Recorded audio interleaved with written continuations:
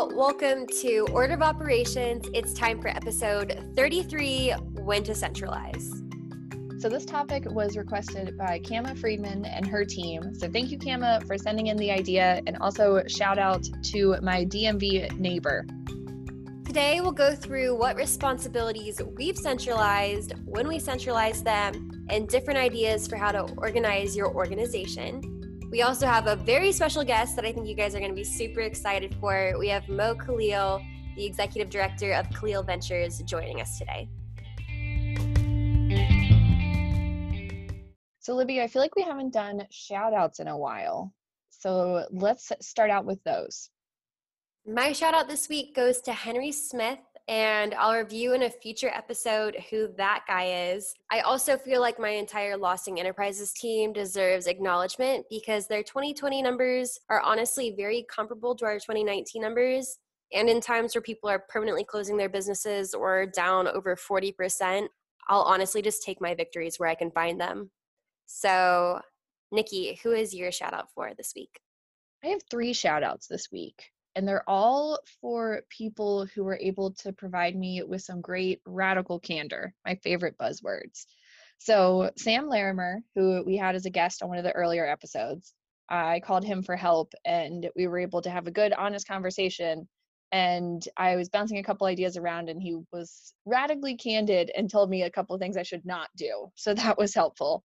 And I also reached out to a member of my team, Kyle Smith, who, again, gave me brutal honesty when I asked. And so I appreciate that because I know that's hard to give your boss. And so shout out to Kyle. And then James, because we've been having good conversations and I've been working hard towards radical candor. And I feel like there's just a lot of like people things going on right now. And so I appreciate having people to turn to that can cut to the chase and there's no ruinous empathy. I love Sam, dude. Me and Sam are always DMing in the Slack channel about various needs between the Santa Cruz and Losing portfolio. So he's a really good one to bounce back and forth on. Yes. With my extended commute now, I have been calling people in the car for entertainment. You got one of those calls the other day. I have been the beneficiary of your new commute, yes. Yes.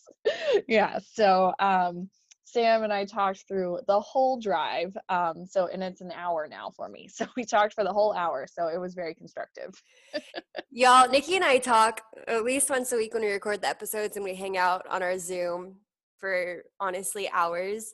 And I was not used to Nikki calling me. So when Nikki calls, I think there's like an emergency or she's telling me that something's down or that there's like a software issue or an MCO issue or whatever. And Nikki will just like be so casual and I keep waiting for the shoe to drop and it's just Nikki's driving in her car and needs to talk to someone.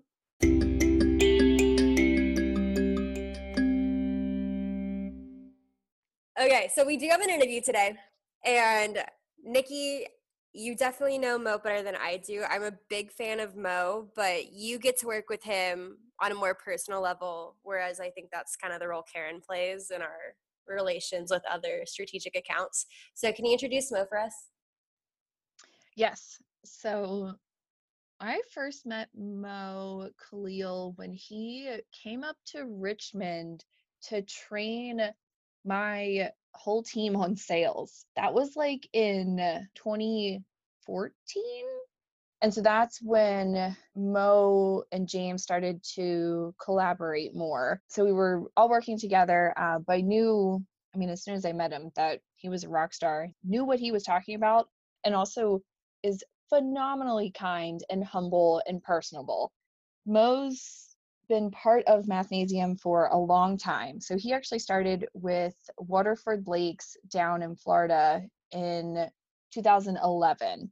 And before that, he was a top salesman for Verizon, and then now is the reigning Mathnasium champ. And also have to say, he's probably the biggest Yankees fan I know. To be the nerd that like jumps in and just more explicitly states Mo's accolades and credentials for this episode, Mo owns the most Mathnasium locations in North America. So I think he's at 35. Mo, for multiple years now, has had top 10 individual learning centers by revenue. So like individual locations are in the top 10 for their revenue. And then for a couple of years now, Mo's certainly been in the top 10 for his portfolio's revenue, but he's been sitting at number one for at least 3 years now. It's longer than that. He's been our number one rock star for revenue in the franchise for quite some time. Okay, so we will just get to the interview. Okay, enjoy. And then Nikki and I will be back here in a second whenever we're done talking to Mo.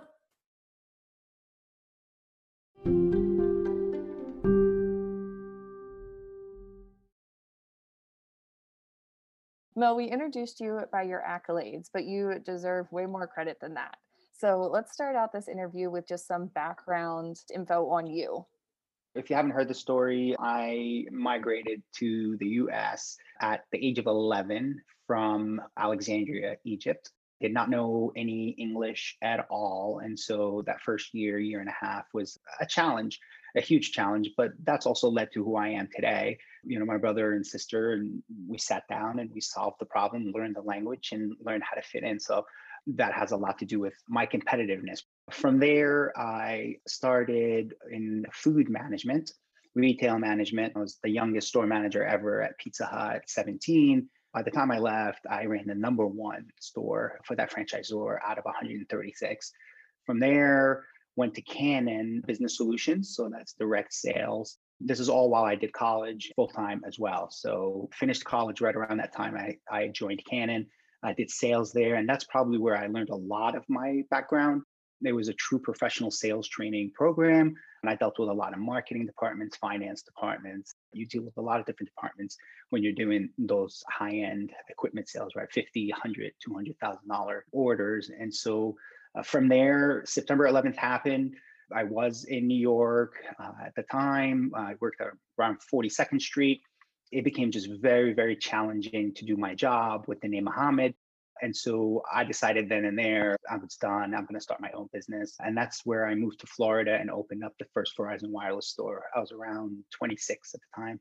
From there, I met my wife, Julie, at Verizon. And so I've known her since the first day I moved down for about 17 years now. Do have two sons, Alexander and Aiden. Aiden just turned 9 yesterday, and Alex is 12.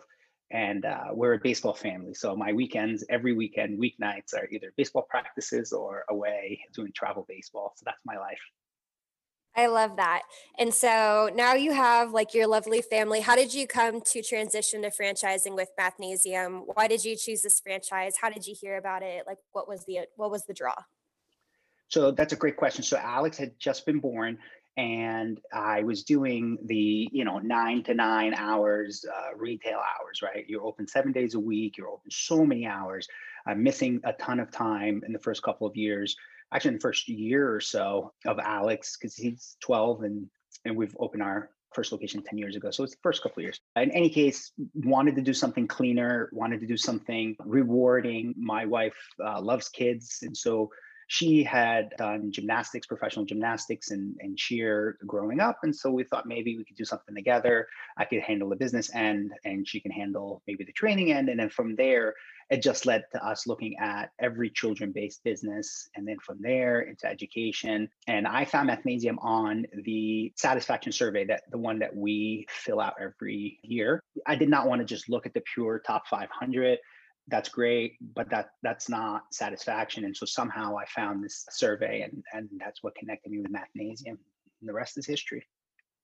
Awesome. So I know your leadership and bar setting and mentorship has been a huge factor in my team's success. So I'm really excited to be able Thank to you. discuss the growth and be able to share some of the tips and tricks and help people avoid some pitfalls, because let's be honest, growing is not always easy. It's not, and it just doesn't make sense. And this is why we buy into a franchise, is so we can use each other's experience, right? I mean, this is what we pay those royalties for. Otherwise, you'd have just started your own business. So, people did it for me, mentored me, helped me, trained me as well. And so it's always been an honor for me to pass it down. So any questions you guys might have, I'm happy to answer. So, when people think about growing into a large portfolio owner, they have a series of questions they ask. So, at what point do I need to centralize? What responsibilities do I need to centralize first? And then, how do I compensate the centralized team members? So, Mo, for you, at what point in your portfolio's growth did you decide that it was time to take certain tasks away from the centers and create a centralized role? I personally opened the first four locations. And so I opened the first one, kind of gave it to an assistant manager, opened the second one. And that was about 7 months apart. And then about 13 months later, we opened our third location. And then 7 months after that, we opened our fourth location. So it was right around the fourth when I decided I just can't do it all. I can't run the company. And I was a center manager as well. And so I stepped out of the fourth location center management. And believe me, I was doing it all, right? I was during the day, I was running my center. And at night, I was running the company. So right around that time is when I decided it's time to step up and run the company and run it more efficiently. And so right around that time also we hired our first centralized role, and that was our director of many hats then. So she did hiring, training, recruiting, and training the instructors, training the managers, and so anything that had to do with people, Lauren took care of that. Lauren's been with us since day one. I just had one more part with that question. Like, what was the deciding factor, the guiding principle as you were saying, okay, hold on, this needs to come out of the center? When you're growing and in the beginning, money is a huge factor, right? And money is probably always a huge factor when you're running your own business. And so what finally hit me is, if we're at these four locations now, and this is how much we bring in revenue, I did a simple calculation as to how much my hourly rate was. And so whatever that number is, I said, from this moment forward, I should not be doing any job that is under that hourly rate, right? So why am I fixing printers? Why am I doing bookkeeping? And so I'd come home at night, watch TV after the kids, and literally do invoice by invoice, line by line, back when we used QuickBooks. And so it was like, look, why wouldn't I hire a bookkeeper at whatever, 20 bucks an hour, 30 bucks an hour to take that away? So my guiding principle from then and always, instead of spending your time on these tasks, what can you do with your time actually managing the company? Can you grow the company? Can you train someone in that hour or two versus running out to get supplies? That's so funny that that's your answer because anytime Karen or I do what Steve considers $10 an hour work, $12 an hour work, $15 an hour work, he will tell us like how much money we could have spent to be able to have that time back to do the more pressing responsibilities that only an owner or an operator of our level can do. So I like that you think about it that way as well. Yeah, absolutely right. But in the beginning, look, you got to wear those multiple hats. We have to do what we have to do. I mean, I put my dues in, and you put all those hours in. The money may not call at the time for that, but you got to try to do it as early as you possibly can, and try to delegate these tasks, and then just focus on managing the business and growing it. Great. And then if you're hearing that question, you're like, someone ask Mo about profitability and P&L and L, and when you can warrant not wearing all those hats, don't worry, we'll ask him later. So now at this point, Mo, what jobs do you have out of the centers? So at this point, my main responsibilities are the growth of the company. So these are the things that I've just never been able to train someone on, or frankly want to give up. This is the fun part. Looking for new locations, doing the demos, searching maps, searching the retail spaces, negotiating the legal part of it. At this point, with 35 locations, there's always a location that's up for renewal, expiring, if I'm looking at new locations. So that's pretty much my main responsibilities now, along with just being the figurehead leader. My face, my voice is there with the company, but thankfully we have Ed who runs the entire company's day to day. I can go away for a month and he might only have a couple of questions for me when I return. So I try to give him the leeway to make the decisions. My main responsibilities again are growth and leading the company. Finance, of course, is directly with me. So budgets, banking, things like that. Nice. And then Ed oversees your back office team, support team. I don't know what you call them. Our support center is what we call Okay. it, similar to home office. But Ed runs everything. He has way too many direct reports. So we're probably due for a new position. He manages all the area managers, and I believe we have 7 area managers, and then the leaders of the different departments that we now have. So finance, training, recruiting, our phone team, our marketing assistant. And so, yeah, he's got a lot, way too many. And so I've always heard how many people can you manage to be effective, and it's always something around 6. This is why we like to keep our area managers at 6 direct reports, 6 locations, so that they can be effective. And so he obviously has way more than that. And so our long term is probably to put a layer between Ed and the area manager. So maybe someone like VP of sales or something like that runs the day to day in the centers. And so the 6 to 7 area managers will report directly to him, along with all the department heads. Nice. Okay, exciting. You actually killed one of my questions for later on. Just ask it separately again if you want. It's okay. Okay, so you touched on your support, your version of home office, and you mentioned a couple different department heads. Can we just quickly go over what departments are and what responsibilities they have?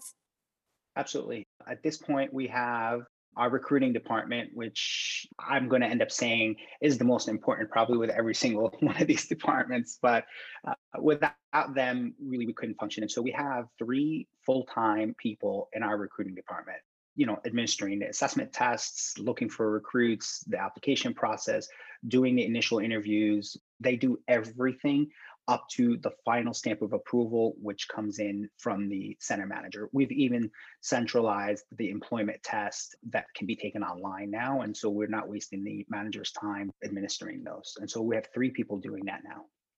From there, our finance department includes 2 people. And so that's Allie.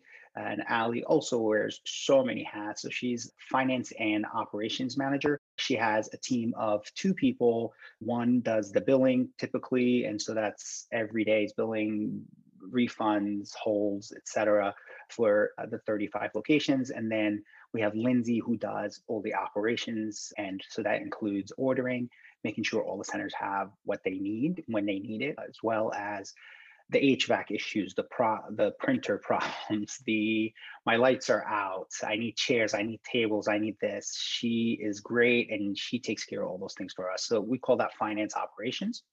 From there, we have our training department. So our director of training, which is Lauren, with Jody and Samantha Tanner, are our training/education department. So we attach those 2 together. And so they're responsible for all the initial training of our instructors. That's all done remotely before they get to the center. Again, our guiding principle here is to try to take away as many administrative responsibilities, even from our center managers, and let them really run the business. Again, they take care of training, education, training our center managers. Our center manager training is about 2.5 months, about 10 weeks, and Lauren will guide them through that 10 weeks. From there, we have our SOAR team, which is our phone team. Our phone team started after, I believe, 7 or 8 locations. I used to answer all the phones for our entire company through the first 4 locations. And then I think we got 6, 7, 8, 9. And Caitlin and Amy, who you guys know, used to not only run their very high volume centers, but they would also answer all the phone calls for, I think, up to 9 locations. And we finally said, enough's enough. And so we started and hired people just to answer the sales calls for us. And so that department has about 6, 7 people in it now, part-time, full-time. And we do have a department head, Eliana, that takes care of the training and all the day-to-day there. From there, I think we discussed operations. Our marketing assistant is Dave, and he takes care of all the ads, Facebook, PPC, retargeting, making sure things like our Covenant House campaign is getting all the attention it needs, sending out updates and things like that. So he does everything marketing-wise. Posters, flyers, business cards, all those things are his responsibility. The actual day-to-day school marketing is at the center level. So that would be our department heads. Of course, we have our area managers, and our area managers, like I said, operate 4 to 6 locations. And Nikki and I love your area managers very much. They're our girls. They're very, very, very competent. They're great, and they've been with us for a very long time. So I'm very lucky to have them. It's honestly amazing how long your girls have been with the company, because I think they're either coming up on 10 years, and then you got Stephanie, who hasn't been with you for 10 years, but she's been with Mathnasium for over 10 years. So it's honestly incredible. It's unbelievable. I couldn't have done this without them. They've been here since day one. Many of them have been here since day one. And yes, so to go out and get someone like Stephanie onto our team that also has 10 years experience was just an absolute home run. And we're glad she moved from Sacramento to Dallas for us. If a owner from outside of your portfolio who needs to like kind of pick and choose what they're going to centralize first, what advice would you give to them for like determining what they need to pull out of their centers, like as the priority? We're an education business. And so it depends on the type of person you are, right? And so if you're an education background, you're probably always going to want to hold on to that. But if you are a business background, education might not be your strength. I would say your opposite to start will be the most important person. So for me, I was great at math. I love math. I could teach math, but that's not why I started this company. And so for me, Lauren being our first operational person, she's math based. So she took care of all the education, the training, made sure that the centers, the binders, all those things are at top level. But again, if you're an education-based person, I would probably go out and hire someone that is operations-based. They're going to take care of your billing and accounting and all the things that if you're an educator, you probably don't like to do. And then you can kind of concentrate on the education.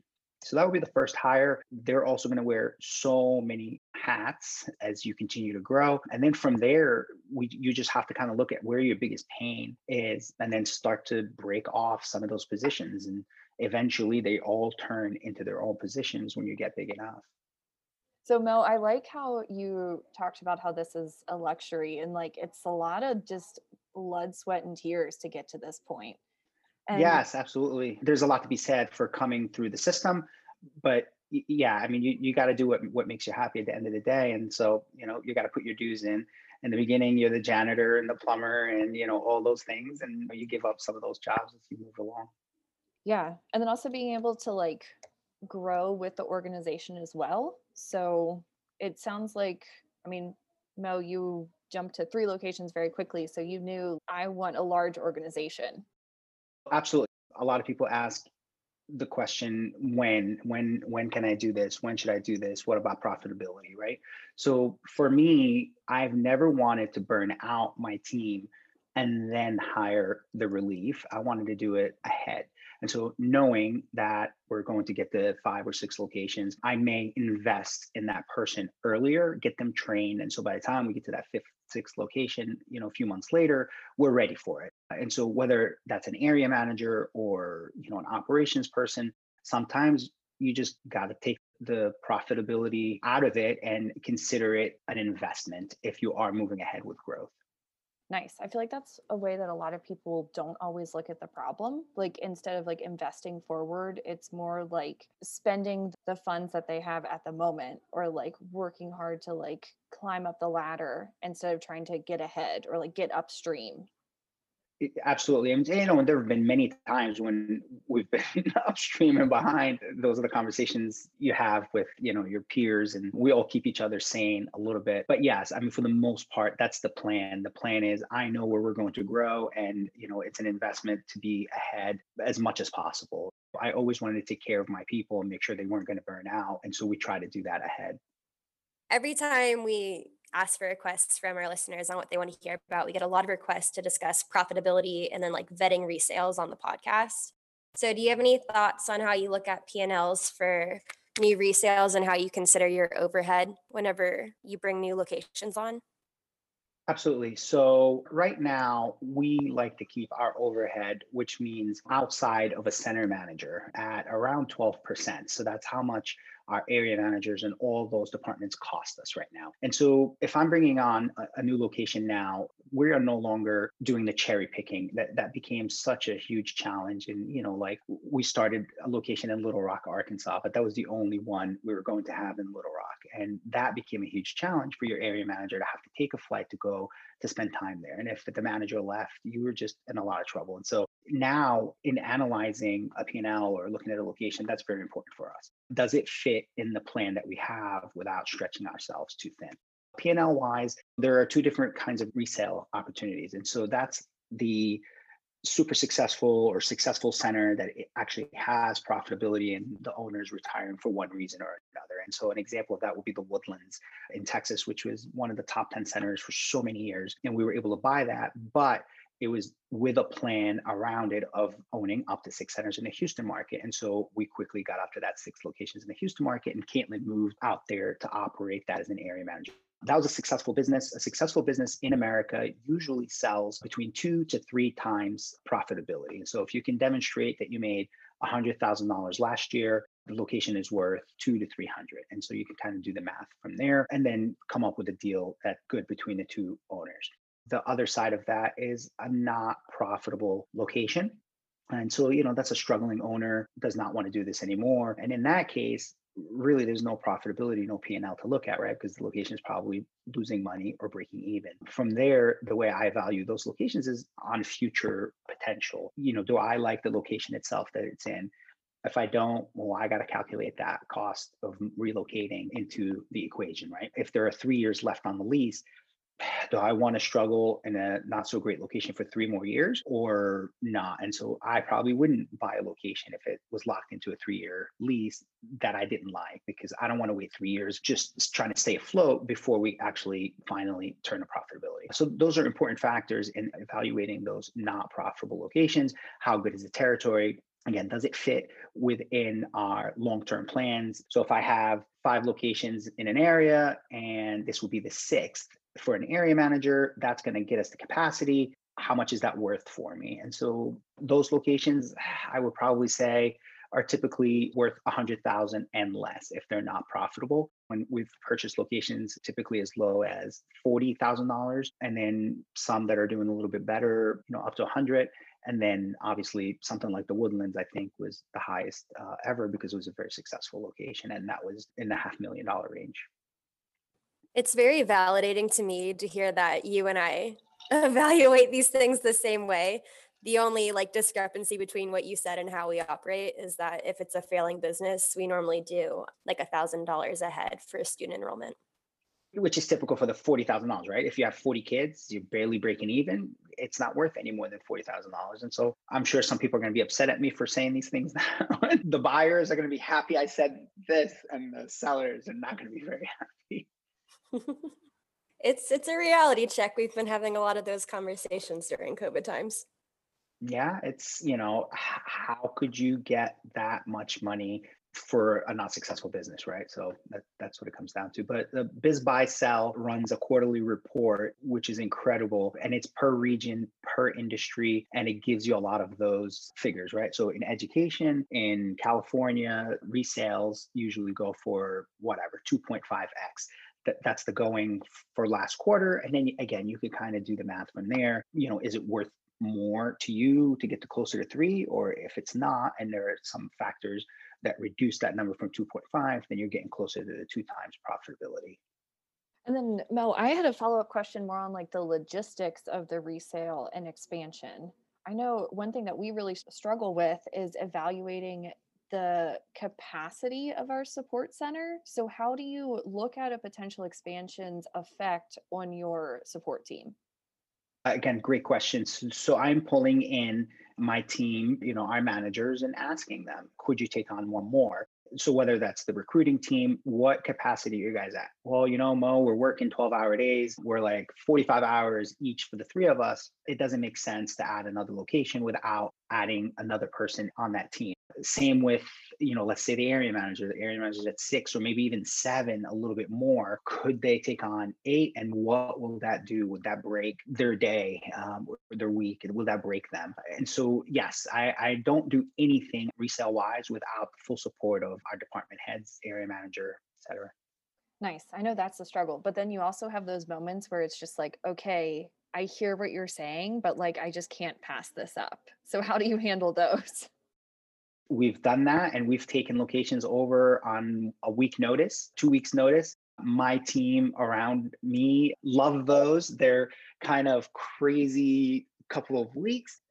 My team is crazy like me, I guess. It's the excitement, and we just get over it, right? Unfortunately, there was a period, I think, where we did 12 resales in like 12 months or something like that. It was like one a month. And we've done 3 and 4 at a time from multi-center owners. And so we get through it. We've got a lot of experience, and I'm happy to share anything we have. We have a full takeover list. And so for acquiring a location, what to look for, what to ask. And then, of course, a full task list of sign new I-9s and W-2 forms or whatever, right? Background checks, et cetera. We have it kind of down to a science now, and we're happy to share anything we have. Nice. Oh my gosh. 12 and 12 months. I mean, sounds like the dream, but like, holy moly, what a challenge too. That 12 months, that was me, not only 12 resales, but I think we relocated / upgraded, renovated, I think it was like 9 more. And so I did 21 in a 12-month period. That's lawyers, LOIs, relocations, construction, 21 GCs or whatever. Yeah, my lawyer was very happy that year for all the fees he collected.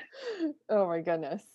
So we've talked about a lot of like best practices on centralizing. What if someone takes this to the extreme? So what's an example of just like going too far? Like, what are tasks you feel like are best handled by the employees working in the center?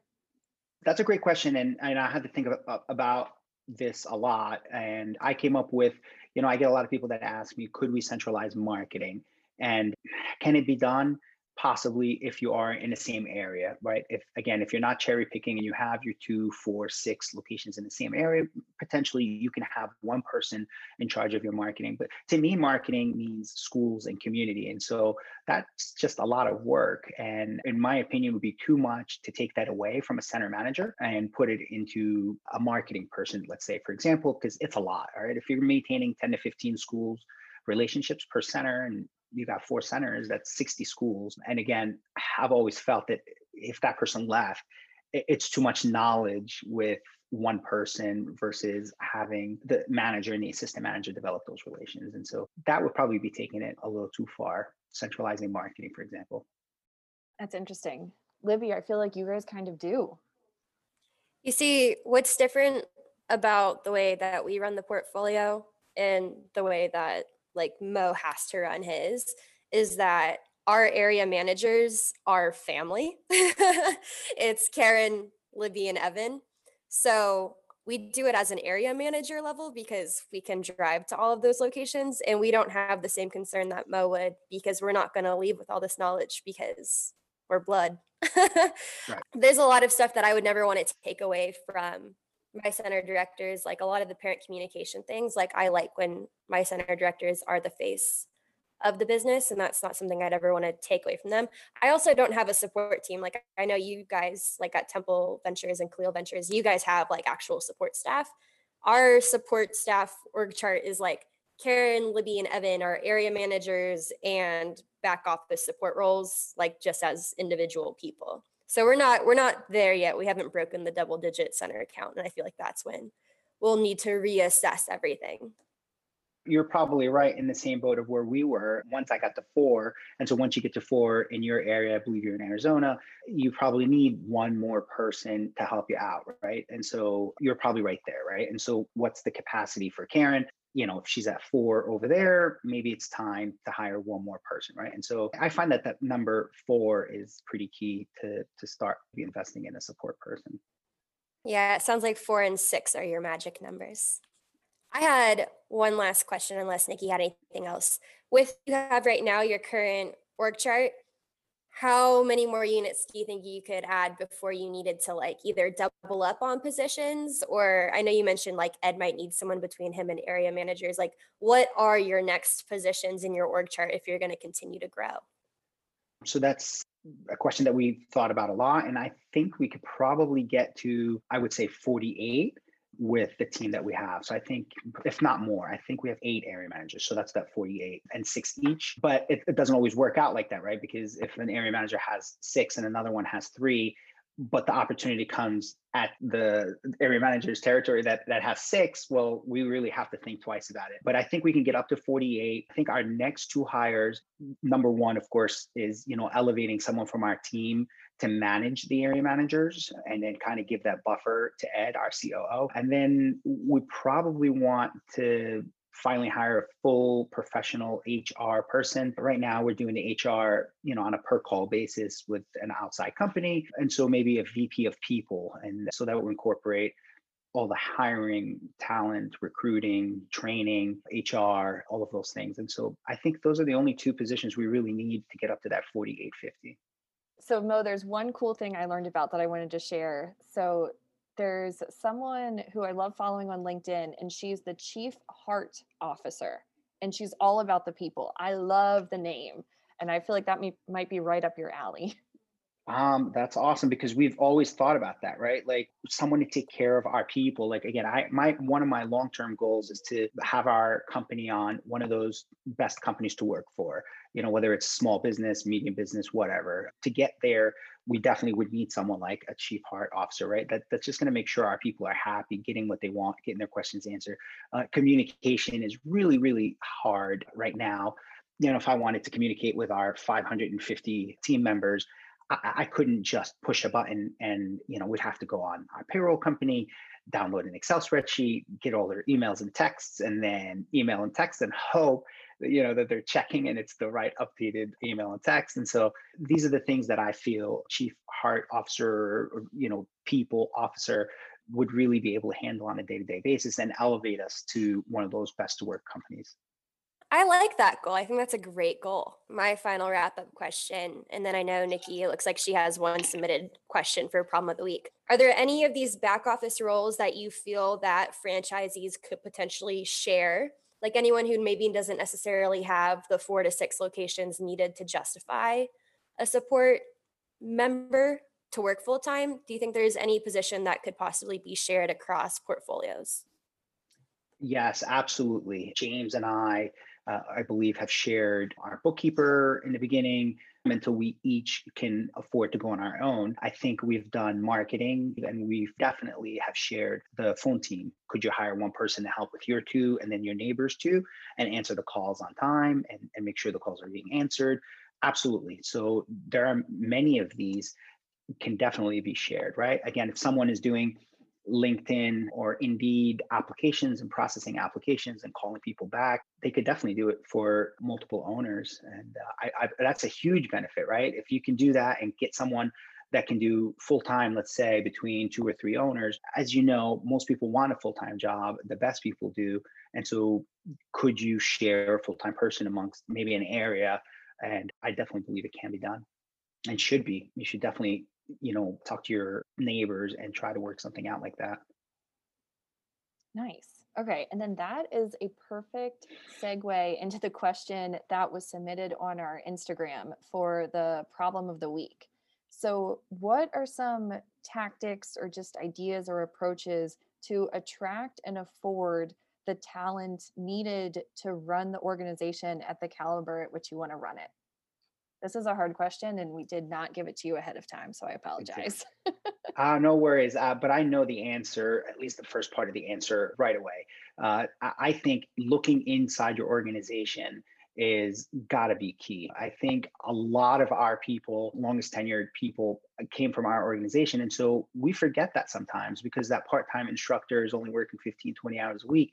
They may be a business major, they may be a marketing major, they may be a math education person. And so if they are one of those things, and what are their long-term goals, right? If they want to run a business, well, you could hopefully turn that person to a full-time job as soon as they graduate and help them run a business. And so tell them, look, here you're going to run a small business, you're going to help me run a small business, and what an amazing experience that could be. So if you're looking for an education person and that person graduates, and instead of going to teach in a school where we know there are a lot of red tapes and challenges in working in a school, well, why don't you stay here? And so we've done that many times. Amy got her math education degree, decided to stay on instead of teach schools. Lauren was the same way, and I can name multiple people that stayed with us afterwards. And so number one would definitely be talk to your team members, find out what their majors are, find out what their dreams are. And it's not even majors, right? Because I've had people that have finished college and didn't want to do anything with their major and they like the business. And so that would be the first part. Secondly, obviously, it's the same thing we all have to do, right? So LinkedIn, Indeed, asking around. A lot of the colleges have business mentor and business department. So, I've spoken at UCF, I believe 2 or 3 times to their business schools on various different topics. And so I always leave with a business card or two or a phone number or two of someone saying, hey, this would be great. I graduate in 6 months. How can I apply? That's the community stuff that you have to do all the time, right? You have to be speaking to people. You have to be speaking to people at supermarkets, restaurants, whatever, and not just rely on the same thing that everybody else is relying on. So that's your Indeed, your LinkedIn, that you put an ad and you just assume that the best people are going to come to you. This is why we have 3 people in our recruiting department, because we're actively recruiting from competitors, from, retail organizations and things like that. That was good. That was a answer that. Yeah. Okay, so I think so that was the only problem of the week we had submitted. Is there anything that we didn't? I feel like we really covered it, unless Mo had anything he wanted just speak from the heart on. Yeah. Anna, I wanted to thank you for doing this. This is above and beyond what your normal day-to-day activities are. And so it's very kind, very nice of you guys to lead and be an example for the new up and coming owners that are struggling with these everyday questions. So again, amazing job. You guys are doing great. I listen to the podcast every time one comes out. And so I appreciate all the hard work that you put into this. You guys are awesome. It's definitely a quarantine project turned into something bigger. So it's been a lot of fun. You'd be surprised how many people are just disconnected and just like, this is, a medium that's maybe different, right? Like how many people are not reading the Mathnasium Matters, right? Or reading the manual, or, a lot of people have to wait year after year for a convention to get a lot of these questions answered. And so you guys have filled in a great void, and now they can ask these questions on a monthly basis instead of yearly. Yeah. Awesome. Yay. Do we want to wrap up by plugging Covenant House at all? Do you want to talk about it or share how you guys are doing? Are you guys done with your fundraising or wrapping up soon? So it's wrapping up soon. The sleep out occurred a couple of weeks ago. So we are wrapping up. We've been able to collect about $65,000 so far. There are a couple of owners out there that haven't turned in that do help us as well. I want to personally thank the Spears. They are collecting for the Covenant House at their locations. The Temples, I know you guys have many locations that collect for us as well. So a huge shout out. Thank you so much. As you guys all know, this is a really, really hard time. And so the Covenant House means a lot to me personally. I've lived through it. I suffered through it. I was actually homeless at the age of 17 for about 7 or 8 months, sleeping in my car, sleeping on couches, sleeping in the Pizza Hut that I ran at the end of the night. And so I got lucky, and with the help of others and organizations like that, I got out. And so Covenant House just means so much to us because it truly saves people's lives. And so I want to thank everyone that's supported us, from our entire team who were amazing, to a lot of the owners that have supported us as well. And our goal is $100,000. And so please help us out if you can. The way we did it, I'm happy to discuss personally, but we've just gone out to a lot of our students and our parents and asked them to donate and match their donation. So that's it. That's the Covenant House. So I really appreciate it. We're probably collecting till the end of the year. As I said, with COVID and a lot of people losing their jobs, this has been a tough year for charities. And so if you can help in any way, we'd really appreciate it. Yeah, because the sleep out's every November, but I know Covenant House has programs that run all year. So they are always looking for donations and volunteers and support. So even though it's absolutely like past the big campaign, people can still give. Yes, please. Or look for the shelter nearest to you, and you could potentially get involved with them as well. There are locations all throughout the major cities. Great. Well, we really appreciate you coming on. I know you're like one of the biggest guests that everyone wanted to hear, like share their wisdom. So thank you so much. My pleasure. If anybody else has any questions, feel free to reach out directly to me, and I'm happy to help. Thank you for having me. Okay, so we can't thank Mo enough for joining us. I know he's probably like the most iconic rock star to bring in, for bringing someone who has centralized their back office to a really extreme extent. So hopefully you guys got a lot out of this, or can at least see the vision of what it's like to go through that scaling up process. Nikki, you and I didn't interject too much during the interview. Is there any questions that we want to give our own 2 cents on? I think the question that I want to hear from you or from like Temple Ventures is that first question we had asked about at what point in your portfolio's growth did you decide it was time to take certain tasks away from your centers and create a centralized role? So what was the timeline and sizing of your portfolio whenever that started happening? When I first joined the team and as center director, we had 5 centers. We were about to open the 6th. And every center director had a centralized role. For example, I was running the Tuckahoe Center, but I was also doing the phones for all the locations. And then we transitioned away from trying to do the phones while running a center because that was way too hard. And I was doing all the digital marketing. I don't know if you knew this, Libby. I used to do digital marketing for everybody. And then there was someone else who handled the inventory, somebody else who handled the hiring. I think that was all because Joanne was running a center. So she was doing like all the like overhead ownership role and running a location. So that was her extra responsibility. So that was the way we first started to centralize when there weren't a lot of resources and the scale was a little smaller. The things that were centralized were things that were specialized.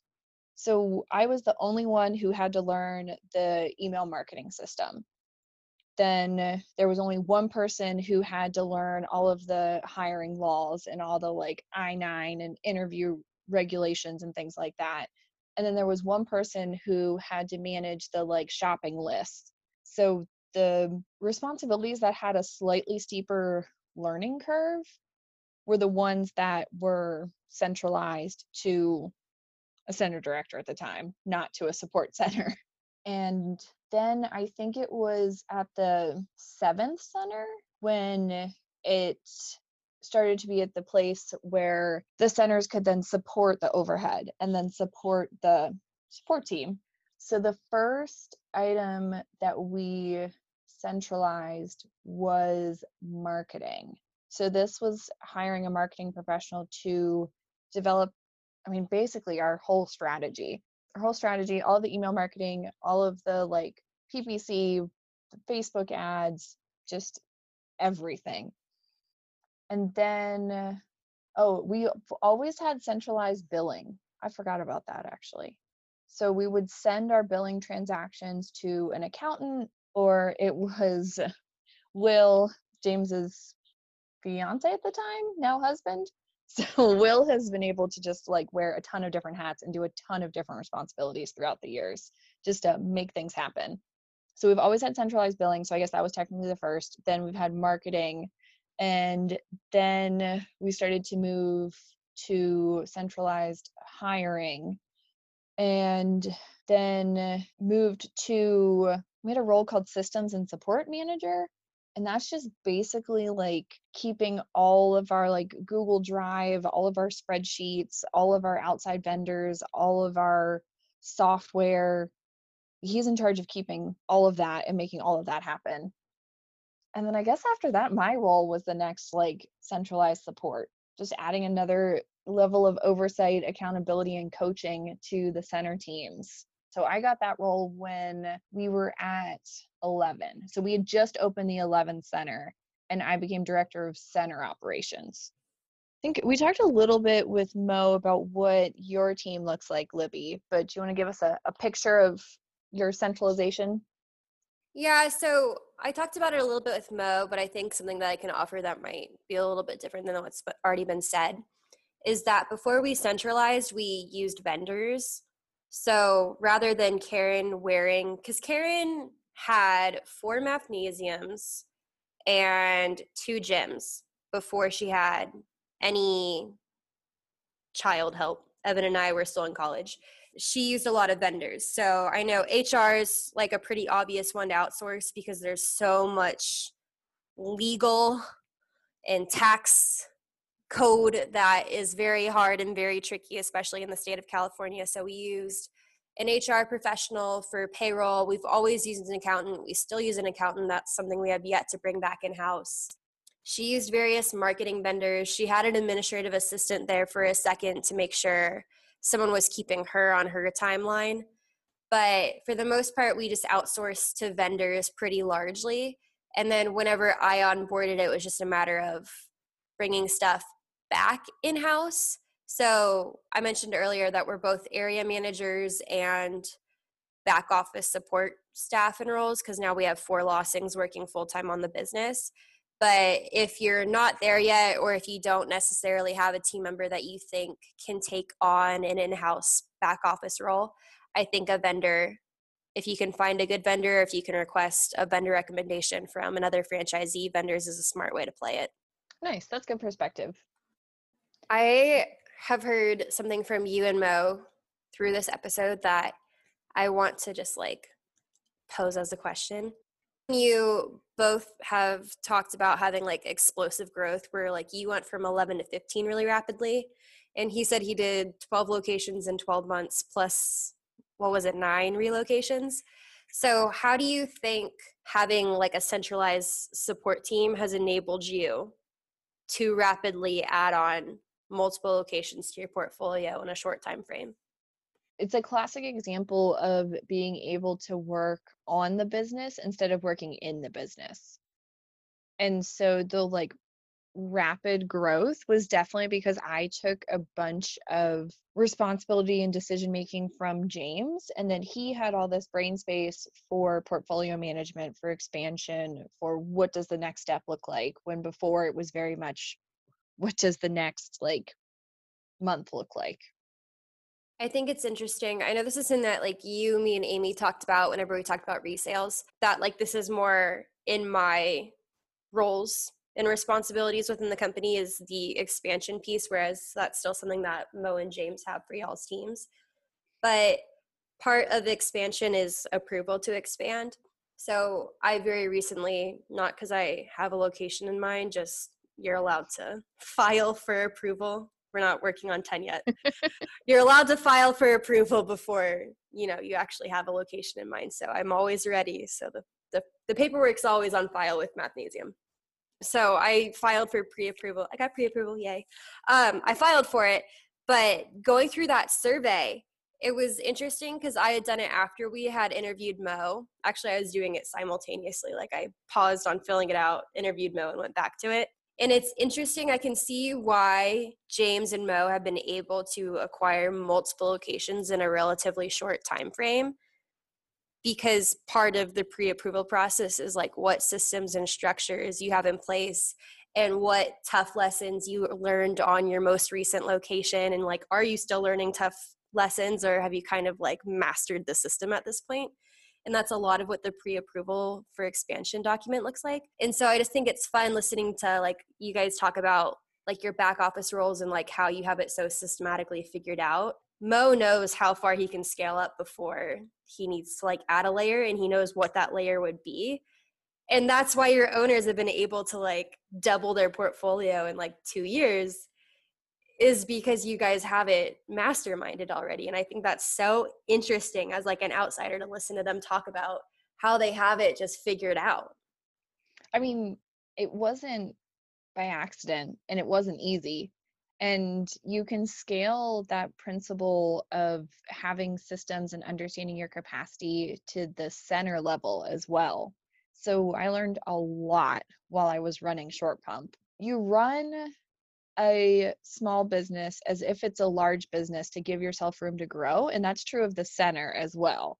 Like, don't run a small center with practices that are like super labor intensive, because you're not going to be able to catch up when you start to grow. You're going to just keep your levels too small. Like, you're going to lose kids because you're not going to be able to satisfy all the customers. So you have to run a 50 kid center as if it's a 300 kid center, and then you will be able to be a 300 kid center. There's a lot of stuff that can be scaled to the center level or the business level.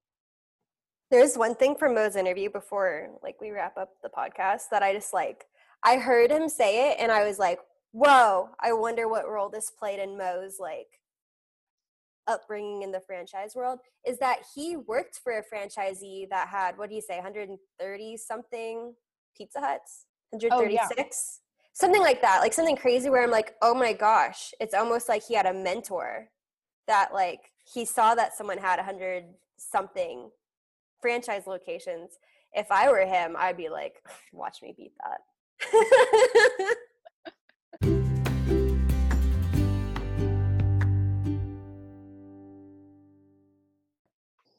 So you might have noticed that we jumped from episode 31 to episode 33.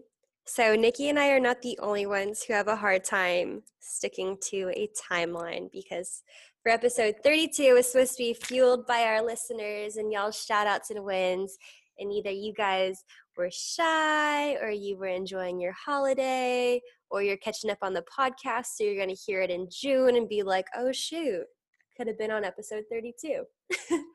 So basically Nikki and I are going to leave that open, and when we have a sufficient amount of content to release an episode 32 is going to drop at some point in the future.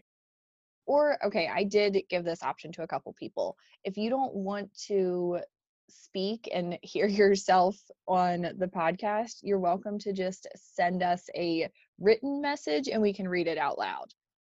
But we do have some very exciting Patreon news. So if everyone goes to our Patreon page, they will see the winner from November's raffle, and then also be able to check out the December prize. And I'm super excited about the December prize. It's something that I use every day, so you can probably guess what it is, but still go check it out so that way you can see for yourself and also be as excited as I am.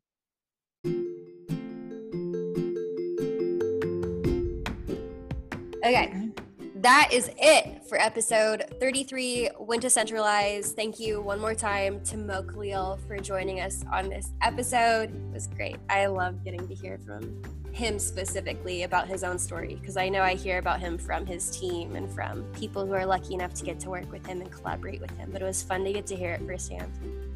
I also love that this was a listener request. So any other listeners out there that are having any sort of challenge, please send it to us and we would be happy to break it down, find a guest, and just discuss it and help through an episode.